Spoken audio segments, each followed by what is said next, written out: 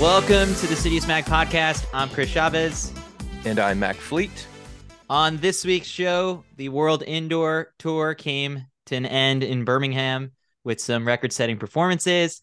Mondo Duplantis broke his own world record again. Talitha Diggs didn't just settle for an NCAA record. She also went on to run the fastest ever indoor 400 by an American woman.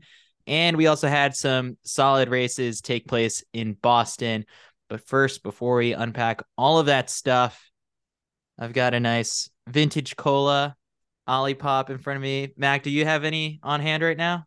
No, I'm all out. I need to actually get another case. We're gonna, yeah. The fun part is like next week we're gonna be in Boston, and so we already know where our Olipop spot is gonna be. But I love it. It's delicious. People have been hearing us rant and rave about Olipop. The best part has been I just got a recommendation from somebody who said that it's the vintage cola, mix it with cold brew, and you've got yourself a nice little mix. I didn't even think about that. You know, we've talked about in the past about cocktails, but just the caffeine fix. You can like that sounds like a good combination and I'm going to try it out in the next day or two. But Olipop, it's a prebiotic soda with only 2 to 5 grams of sugar. Actually good for your gut health, and it's delicious. Use code CITIUS25 at checkout for 25% off and learn more at drinkolipop.com. Use the link in the show notes for the promotional discount as well. All right, so let's start Birmingham. And make sure to tag us so we can keep doing this. I know. Yeah, we tag us on Instagram and Twitter so you can be influenced by us. I love all the tags we've been getting so far. Okay. That's the best. Birmingham Indoor World Tour. It was a British party at that meet. Dean Asher-Smith lowered her own national record, running 7:03 for 60 meters. Then we saw Neil Gorley take down Josh Kerr in the 1500, winning in 3:32.48 for the British record. The big hyped up races coming into this one were Laura Muir attempting the 1K world record. She didn't get it. She ended up running 2:34.53, and Keely Hodgkinson ran the 800, and she ended up running 1:57.18, also off of her British record. The big takeaway with this one is Neil Gorley secures a spot for the World Indoor Championships next year in Glasgow, and the other takeaway from this I was like, they even in the press conference, they were talking about Laura Muir versus Keely Hodgkinson, what, the best meeting spot would be for the two of them to race. And like, why don't they do it? And then you have these two hyped up record attempts and they both fall short. And I wonder if fans left disappointed, maybe not, because you got to see the two big stars, but there's just like in recent weeks, I feel like been a big uptick in let's get this star to race this star and do it in this weird off distance. And I don't want to continue pushing that to the extent it's like we're getting away from just, hey, there is just good racing in regular distance races. But this was another situation where I was just like, they could have just run the same race, like a 1K or the Kyle joked and said the 900. But I guess, Mac, what did you make of, we have big stars, they shouldn't be at the same meet. Let's get them in the same race. Yeah, I think a lot of it comes down to what are the athletes incentivized to do? They're not really incentivized to race each other because they're not rewarded for it. What is either Keely or Laura like gain from racing one another and losing in that instance? Like not really anything. They both won their events. They're both going to come out of it like fairly confident.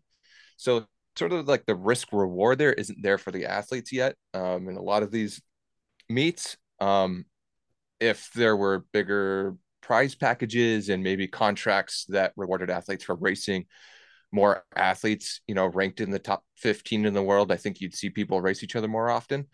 But it's not really, if I'm either one of them, I'm probably doing the same thing. Just because what does it look like on the other side if you do actually lose? Yeah, so that kind of sucked. On the other hand, it was nice to see Josh and Neil race each other. Nice to see Neil, get a win after a couple really close second places. And um, I think what he had that post that he said last year. I think was that when we were talking to him. I think on the or the victory lap. Um, Oh yeah, you were he the one told to me that break the news that he yeah, was gonna go I for the think he record, told me he wanted to break the European record and or the the British UK record. which record Br- British record. Sorry. Um, yeah, and he ran terribly. He blew up, and yeah, it was one of his worst races I think he's had in the last 2 years. And so he came back, didn't say anything, and got the job done in a great race. Look at you, Big J Mac, breaking a little bit of news a Big year ago. Big J, I gotta get back to doing a few of those. We'll see. Um, Neil is one of those guys. Okay, so we talk a little bit about the point when you and Kyle retired, but there's still a couple of your former colleagues still running. Neil is one of those guys that you overlapped with towards the end of your career. One of my favorite things about the World Championships last year in the 1500 was that you had this perspective as to what made Jake Hayward, Jake Whiteman, such a good runner when he won the 1500 gold medal. Now with someone like Neil, he's entering sort of a similar, I would say, situation as Jake, where he's racking off a good string of races, had a solid indoor season, and it only bodes well if he can stay healthy and carry this out to the outdoor season. So I guess what sticks out to you about the type of athlete and the type of racer that Neil is from your recollection of racing against him?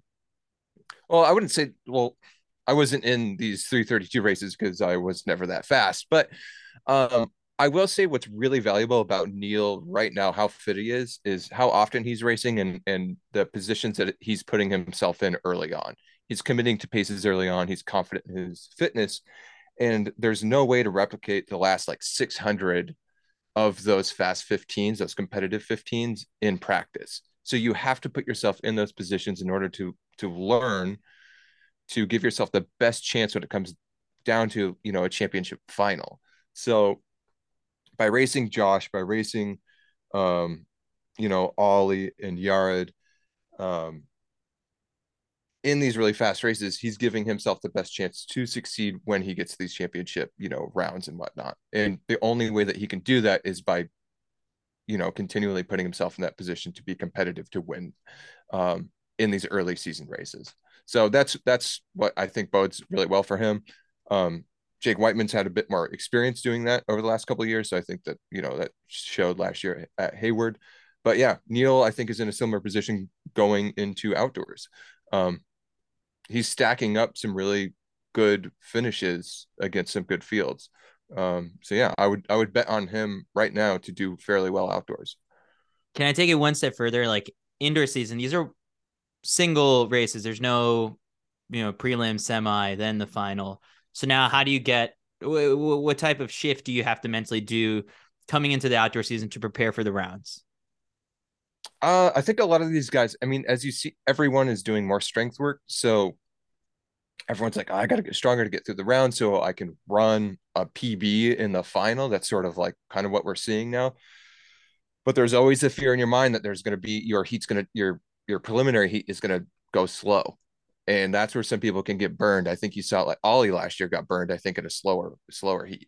Um, and it's sometimes it's just how you feel on that day, but it's all about maximizing your um just odds, practicing tactics in races early on and just setting yourself up in training to be as confident as you possibly can. Confidence is such a huge thing going into those rounds and not freaking out if you're in a bad spot and being smart enough and fit enough to be able to move through the field um, kind of with the cards that you're dealt.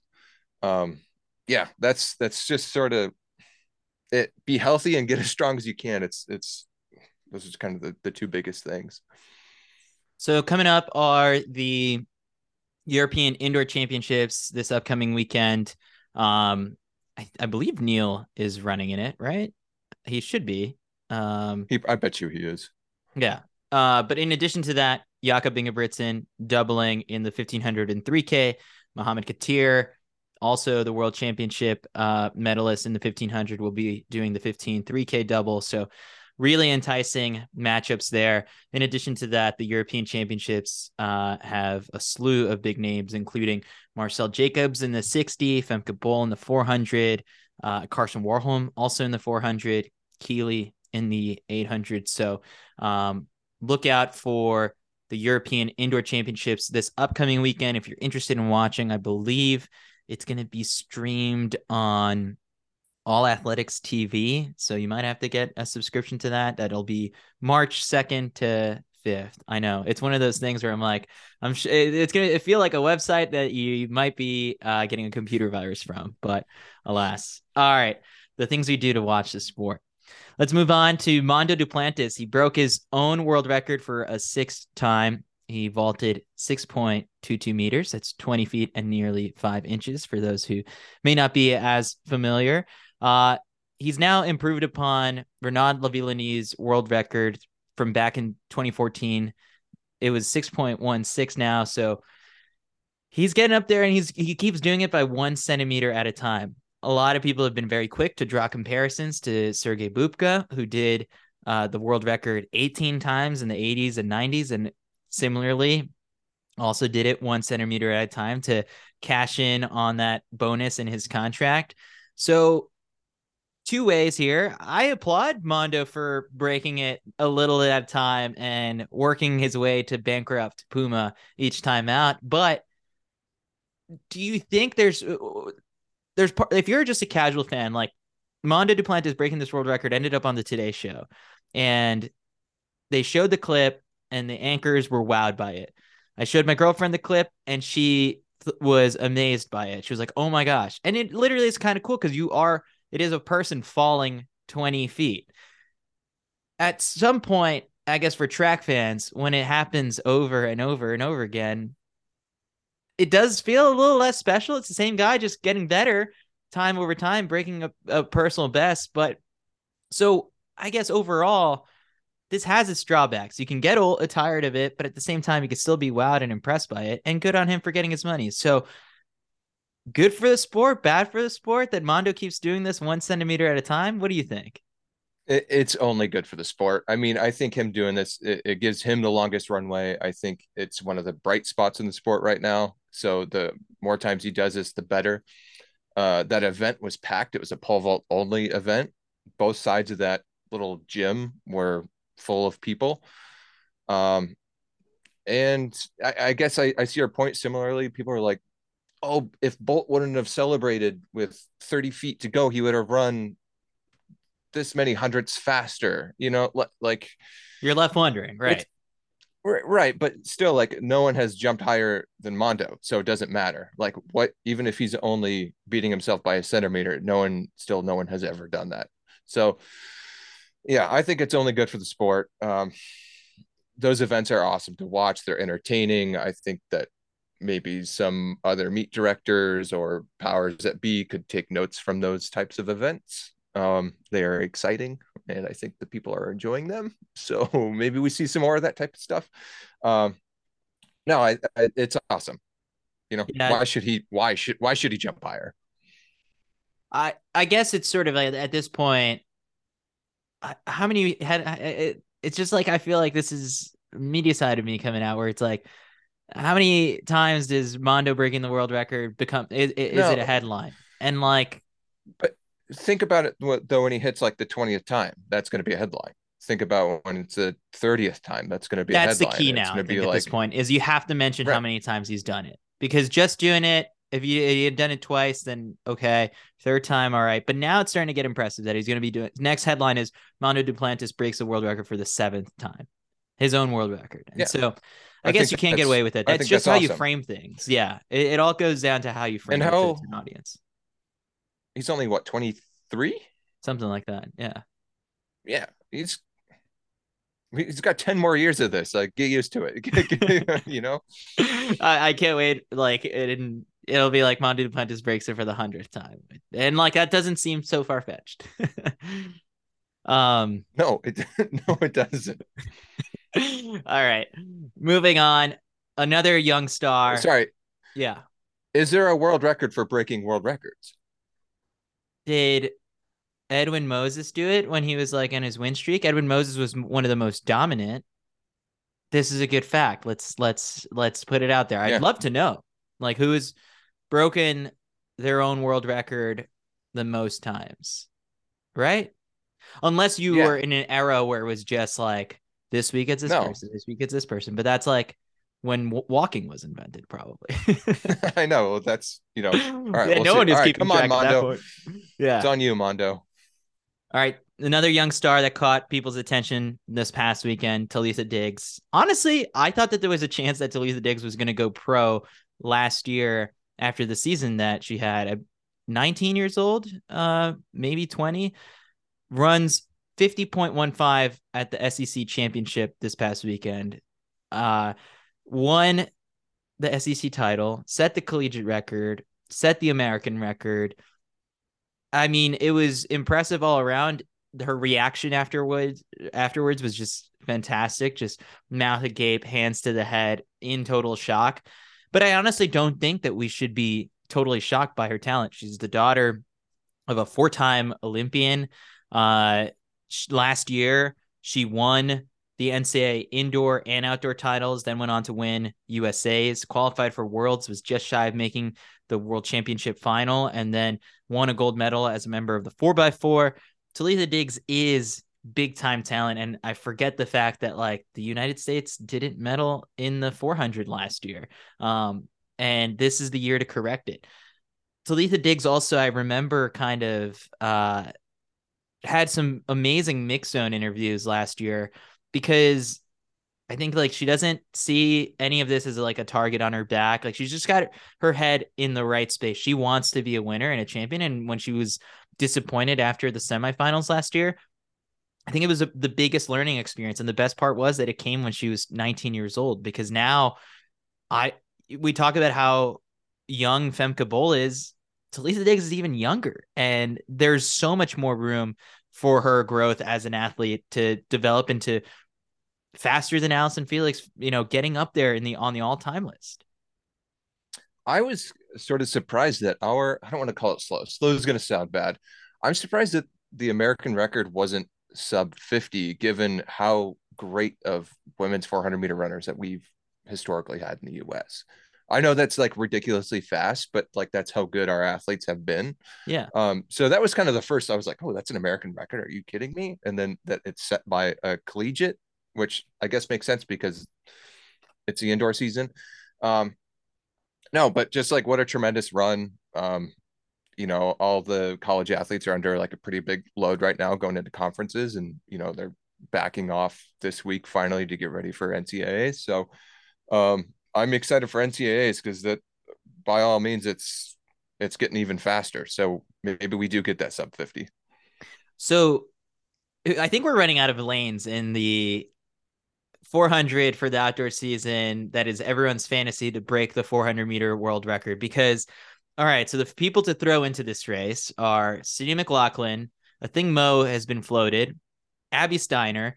Now you got to throw in one of the Dominican women who ran outdoors. Shani Miller-Weibo unfortunately can't take place in this race because she's pregnant for this upcoming outdoor season. But when she's back, you can give her a lane as the reigning world champion. But Talitha Diggs, basically after this performance, I'm like, throw her in there, throw Femke Bol in there. That's your fantasy 400 that with all those right people, the world record could go down.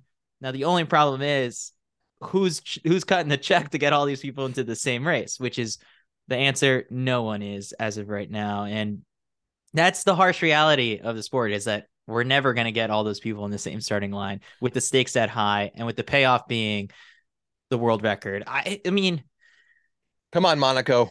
I know, right? Like Monaco, just do it. But just do it. Yeah, there's egos get in the way. There's going to be two of those athletes don't want to lose to anybody. It's like, what's a world record? I mean, if you're Sydney, what's a world record in the 400 in an event that you already got your main events world record? You brought it up before, leaving the people wondering like, oh, what could have Sydney run in the open 4 is just as cool as like the world record, because you just leave it to people to continue wondering. So We're never gonna get it. I think that was one of the cool parts of like the Mike Norman podcast interview that we did, was that he openly questions like, why is the Diamond League final taking place after the World Championships, and like, or why is the World Championships taking place in the middle of our season? If you want to raise the stakes, like he's a big F1 fan. The Abu Dhabi race from 2021, it all came down to that. Everything was on the line at that Abu Dhabi Grand Prix between Lewis Hamilton and Max Verstappen. And with the World Championships, yeah, you can test that in August, and then the Diamond League finals in September. And it's like, you have to go about explaining, like, it's not as high stakes. If you really want to make the World Championships the crown jewel part of this sport, it has to be at the very end, and like raise the stakes, make it all or nothing, ensure that the top athletes are going to be there. But yeah, we're not fixing that part of the sport. We're two guys chatting on a podcast. We're not going to fix that. Yep. Don't look at golf. Don't look at baseball. Don't look at tennis. Don't look at the NFL. Don't look at the NHL.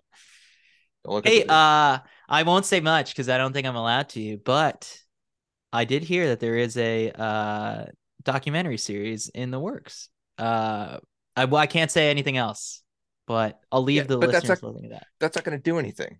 No. Like, I just think like it's not going to solve the problems. Yes, we're Mac. We cannot fall down the rabbit hole right now of the Drive to Survive is going to save track and field. It's not. It's a piece that can help the storytelling and engage new fans, but it's not the be all end all solution to our problems. We're not going down that rabbit hole. Can I do 10 seconds? All right, you got 10 seconds starting now. 10 seconds. It's video broadcast rights, access to watch the event, and a series around that, like this docu-series. Your 10 seconds are up. All right. Okay. All right. Get people watching first, and then and we were just texting about this morning because there was a Twitter thread about like the rise of the numbers and the broadcast and all the different components that went into that for F1. We'll save it for another day where we're a little less bored. If you want to look it up, it's how Liberty Media just has moved. The case studies have been out there. There's enough evidence about it. Okay. Yes.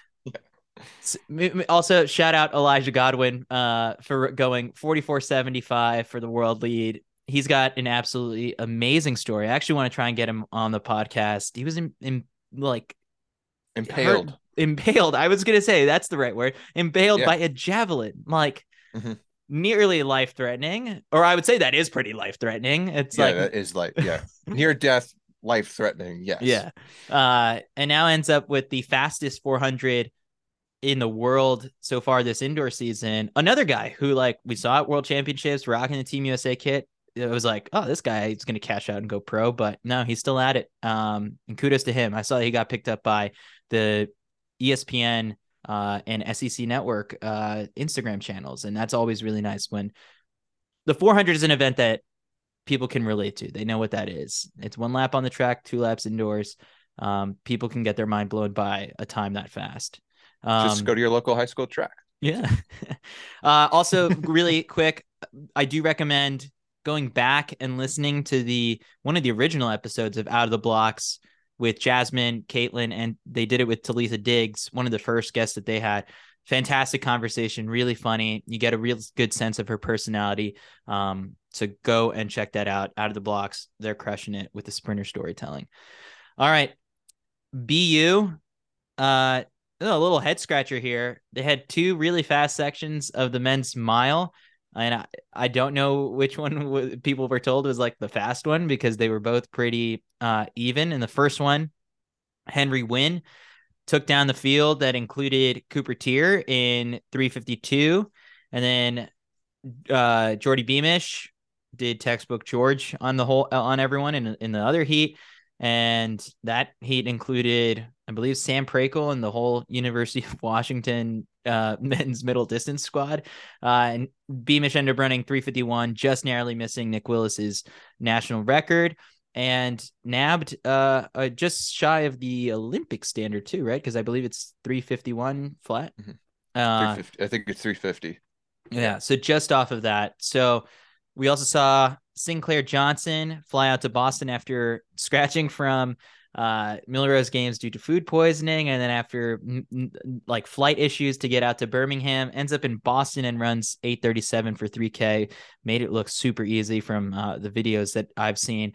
So all in all, another fast day at BU. I believe that's the last. That was the last chance meet. So another great season of indoor track at BU. But a big thing that's been talked about over the last couple of days, and Mac, this is right up your alley because it pertains to like your former coach and also just like the NCAA, is just how fast these 1500 mile times have been this past indoor season. All right, so it's a slew of variety of different factors. Improvement in, tracks, improvement in the spikes, that's a big one. Some mixing, pros and collegiate athletes, although that's been a thing for forever, but it's really leveled up in the last 2 years. And I saw a side by side of the like 2012, 2013 NCAA qualifiers and this year's. And it's like the top guy in 2013 wouldn't have sniffed getting into this year's meet. And just like there's like 100 guys who have run sub-4 this year. So really, we're in a whole new different era. What have been, I guess, some of your thoughts observing all of this? It's sort of like, yeah, I mean, like, if someone would have handed you a pair of the Dragonflies back when you were in college, I'm sure you would have been faster. And like, so it's not the athletes. This is not to say that the athletes from 2013, 2014 were crappy athletes. And now we're in a different, like, everyone is superhuman. It's just sort of like, it's a changing of the times. Yeah, and it's cool. I'm not one of those people that's, I mean, I'm just sort of ambivalent about the whole thing. Like, I think it's really, really cool that everyone's running really fast and people are not getting hurt as much, and that's awesome. And I love that better training is more accessible to more athletes. I think that's a huge aspect of what's happening right now. Um, and yeah, coaches are more aware of, I think, how to get athletes to run faster when they need to. And um, yeah, I don't know. It's all good. I don't care that kids are blowing, my old doors off or my 2010 times. Like, I think it's really fun and it's really exciting. And like, it's a ton of different factors: shoes, training, coaches, schools, and accessibility to like seeing other people do things. It's exciting. I think like one Ivy League kid goes under, and then there's two others that are like, I can do that too. That's also a part of it. And yeah, I don't know. It's all good. It's all exciting. So for the people probably wondering like what's going on at Washington right now with their depth in the 1500 mile, can you take us to when Andy Powell was your coach? How does a system like his work where you've got 8 guys pushing each other in practice and like everyone is getting better and everyone is at this high level? Yeah, I mean, the biggest thing is culture. So he's going to recruit off culture. That's the number one thing. I think it's really hard right now to recruit against NAU and Stanford and Oregon and a few of those other places. And you'd think like it'd be really, really easy for Andy, but it's, you still have to fight for a lot of that stuff. A lot of the blue chip athletes. But culture's the biggest thing. If you have a good culture on the team, then it's easy to get everyone to buy in. And once everyone's bought in, it's easy, to get people to run hard together and not being too competitive during workouts. Um, Once you get too competitive in the workouts with each other, then you start racing, and that's just not good for a season. But besides running fast, I mean, I would say traditionally Andy is not known to be like a time trial coach. So I'm sure that they're excited about running fast, but I don't think any of them really care that much. It's all about winning. It's all about scoring points. Andy has, what was that, 2014 or 2015 indoor team? It was all distance runners and a thrower, and they won. So I'm excited to see what happens at NCAAs next weekend. Yeah, no, it's the type of thing too. It's sort of like Joe Wascom, who won the 1500 during outdoor season. Like when you talk about that culture, it's sort of like the 2-3 guy could also just pop out of nowhere and run really well at NCAAs next week. And then now you've got another name on that team. Well, I mean, Oregon swept the 15 my freshman year. So it's been, we would have gone 1 through 4. My foot wasn't broken too. So, I mean, I was second in indoors. That's fair to say. Um, I mean, this isn't new. No. This doesn't shock me, like I've seen this before under Andy and under Vin and stuff. So I'm excited that Andy's got all his guys in there and everything's going well. And, Johnny's running really well. And Sam Brakel just won 2, indoor titles. It should have been 1, but it's awesome. Oh, there we go. I got myself for later. All right. That was BU. Let's move to our buy or sell segment. Now, before we move in there, quick shout out to our other sponsors. This podcast is brought to you by VDOT. VDOT is a coaching app based on the science of legendary exercise science and coach Dr. Jack Daniels, with a focus on training over tracking and coaching over running. VDOT offers access to the highest quality Olympic-style training for runners of all levels, right from any mobile device. Unlike most running apps, VDOT knows you.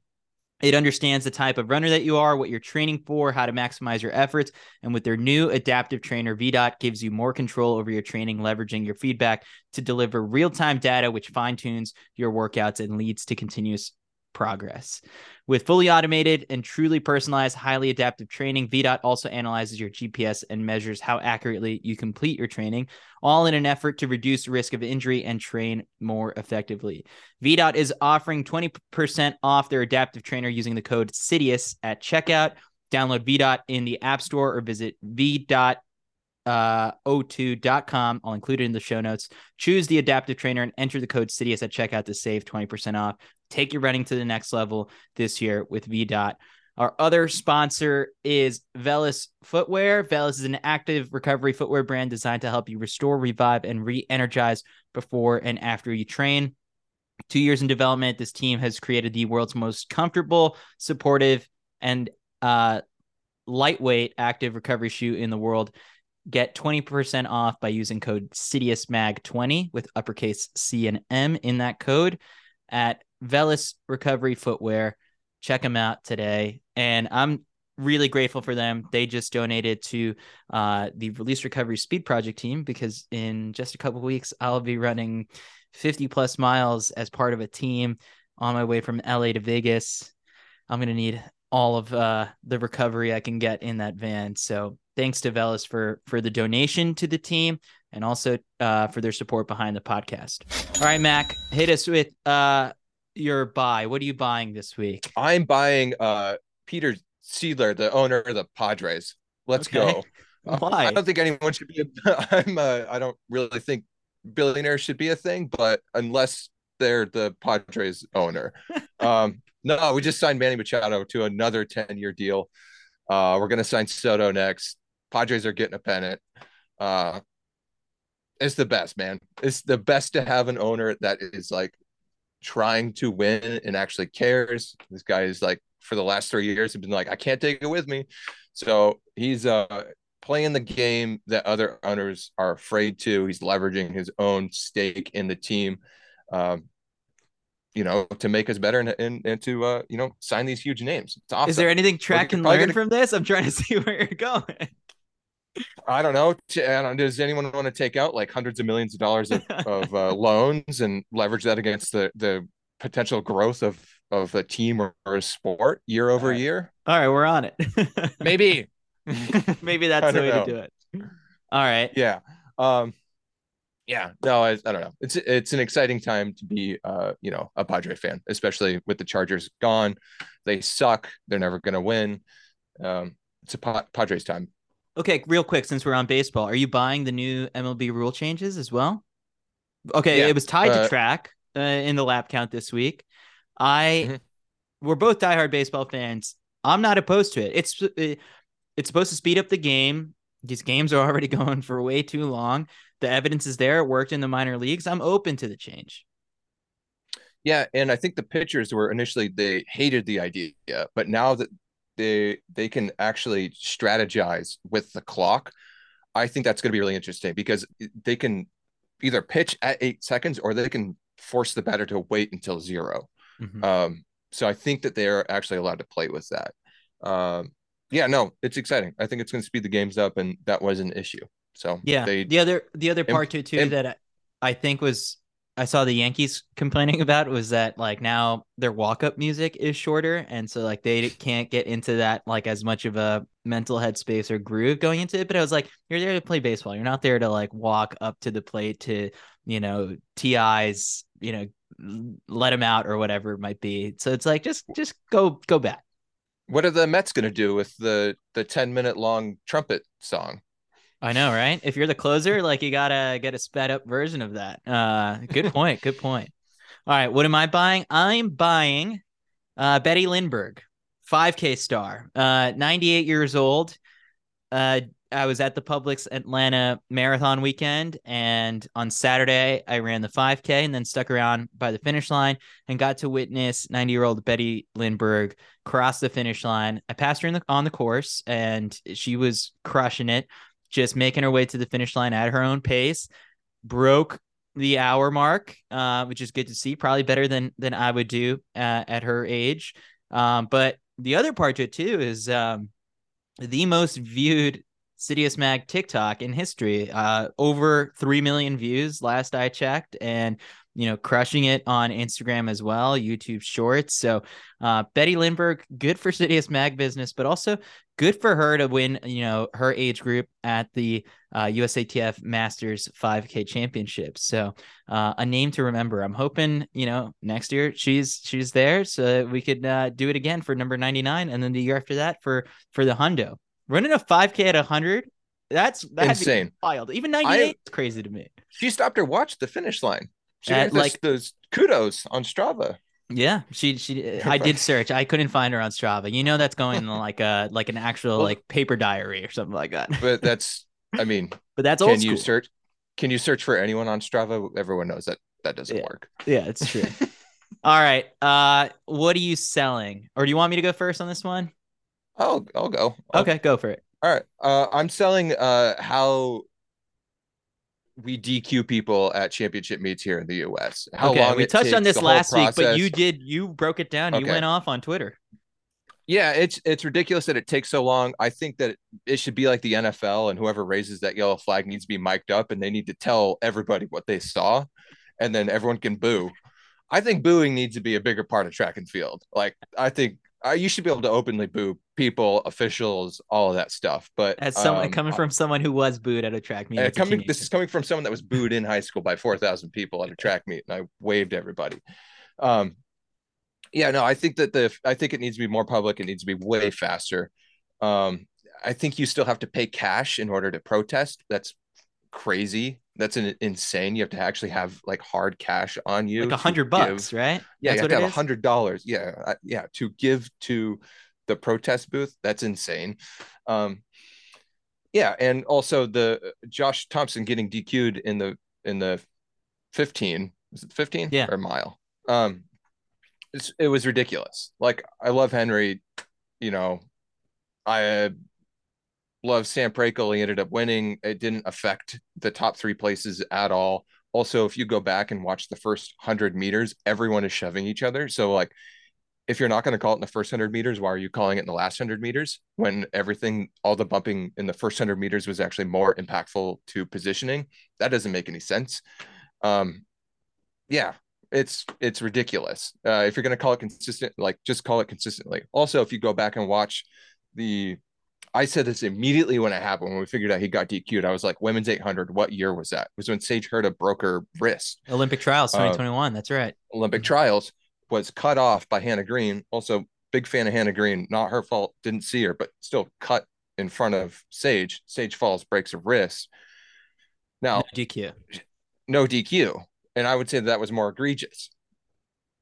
If we're calling it like, have there been any changes to the rules? Is that public? Is it not? Like, that's yeah. That's my Uh, first sell. My second sell, if we're doing this quick, concerts after track meets. People are this is going to watch track interesting. meet. Yeah. there's the announcement that I guess the LA Grand Prix and a couple other meets have kind of experimented with this over the years as well, but there's going to be like a headlining performer after the track meet.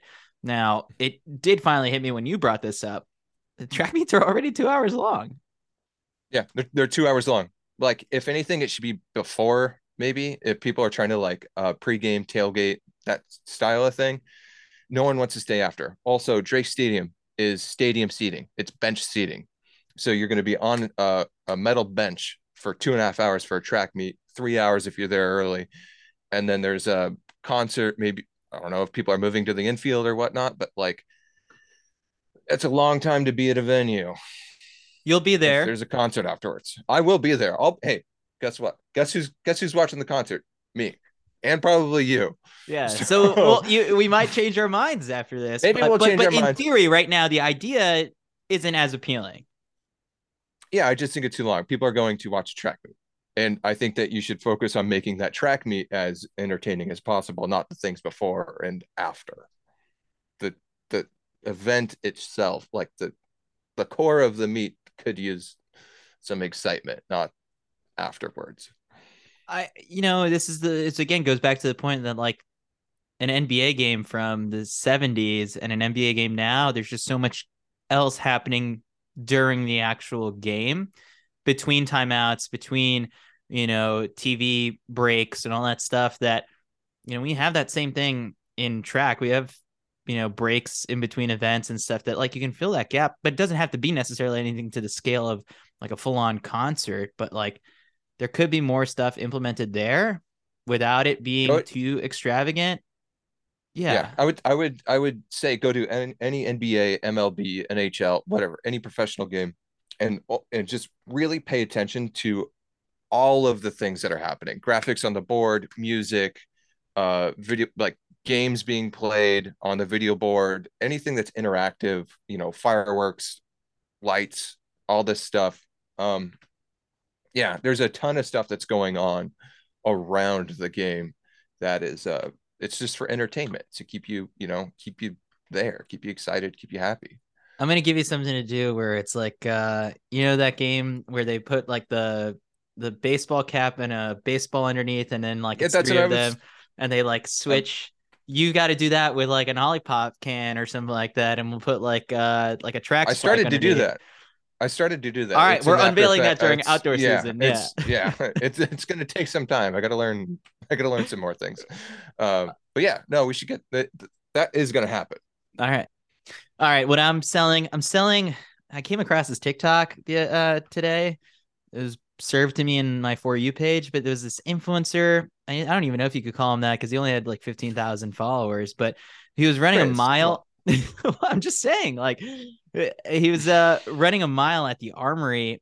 And yeah, I mean, I've run a mile at the Armory at one of these all comer meets, but it's another thing to have your cell phone pulled out in the middle of it and like selfie videoing yourself during the whole race. Like, I don't understand why there wasn't an official who was just like, no phones on the track at the time. Like, it was a little ridiculous. I get, people do this in road races, but I went back and I looked at the actual race video and he does look as silly and dumb as I thought. So, I'm selling that. In addition to that, like the dude seated himself in a heat that he's much faster and he ended up like kicking to the win in like the last lap after he threw his phone to his buddy in the stands. I just thought it was all ridiculous. And I'm Would it also have been maybe better? maybe I'm a Would little it have been salty, right? better to Because do it's against to race another influencer or maybe author with a whole production crew and everything? Would that have been a little hey, bit better? listen, that actually worked because like it was a legit race. It was just two people that were in it. It was a race.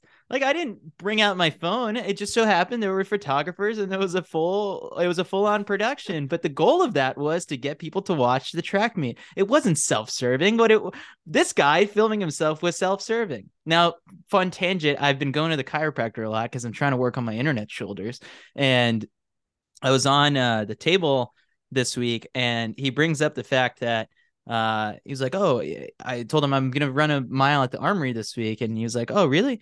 He was like, are you familiar with author Malcolm Gladwell?" And I was like, "I know what you're about to bring up," and it was unprompted. He had no idea that I was the other schmuck in the race, and The other I was you're the schmuck. I was the Chris. schmuck in the race. Yeah. And I was like, yeah, like if you go back and watch that video, like it's me versus him, and he kicks the shit out of me. He was like, oh, I was just more impressed with the fact that he ran 5:15 at like 57 years old. And I was like, yeah. And it's less impressive when it's like I come through like 10 seconds later. And I'm half his age. So yeah, that I still have not lived down that race. And I think this summer maybe we become training partners and we're going to do this together. I've been saying, I think I envisioned the way that I'm going to break 5 minutes for the mile is that it's going to take place like just at a track. No one else is around, no cameras, no nothing. Just two guys on the track, and it happens. And then there's no one there to believe that it ever happens because it probably won't even be in like a legit race. I psych myself out this week. I'm just trying to break 5:30, get myself back into it. And yeah, we'll see how it goes. So, but all in all, I'm back to my point. I'm selling this dumb influencer running a mile at the Armory with his phone pulled out. It was just ridiculous. All right, let's move to inside Citius Mag. What else we got going on? Dana Giordano just launched her own More Than Running newsletter to go along with the. Oh, hold on. That means my camera battery gave out. All right, Dana Giordano just launched her own More Than Running newsletter to go along with her podcast that releases every other week. We released a day in the life with Anna Hall video produced by Anderson Bobo. Fantastic work by him. I think, what is it, like 20K views on YouTube, 16 minutes long. Guaranteed you'll be a bigger Anna Hall fan after you watch that video. Out of the Blocks has an episode with Logie Tosaga Collins coming out pretty soon. You just spent some time with Rory Linkletter in California for an upcoming video. What was that? What was it? What's he getting ready for? New York City half. Oh, and nice. then he's doing London or Berlin. London. I don't know the state. London. Yeah, then he's doing London afterwards. Nice. Yeah, what was the run? He crushed. He did a 16-mile marathon effort. Came through in 1:05 through the half. And the video is pretty fun because there are a million people on this loop. So it's pretty entertaining. You joked about it, but are we actually getting like the 6-minute version and then like the Mac Fleet director's cut where it's like all of it? That's what yeah, it's like it's pretty I mean, I yell at an old man, so I think in the long cut we're gonna get that. Yeah, we're not shocked. Every time we do one of these things, I'm yelling at a car or someone on a bike. Yeah, we'll do a short little 7-minute version, and then I think we'll do like a 90-minute unedited for the hardcore fans. Yeah, no, it was for the how did I say it to you? For the freaks. For the freaks, we'll get a 90-minute version, and I'll have some suggestions in the description on how to best enjoy the 90 minutes. Oh gosh. All right, we've got Johnny Zhang working on episode 2 of our Empire Elite series. I think this one's going to focus on the coaches.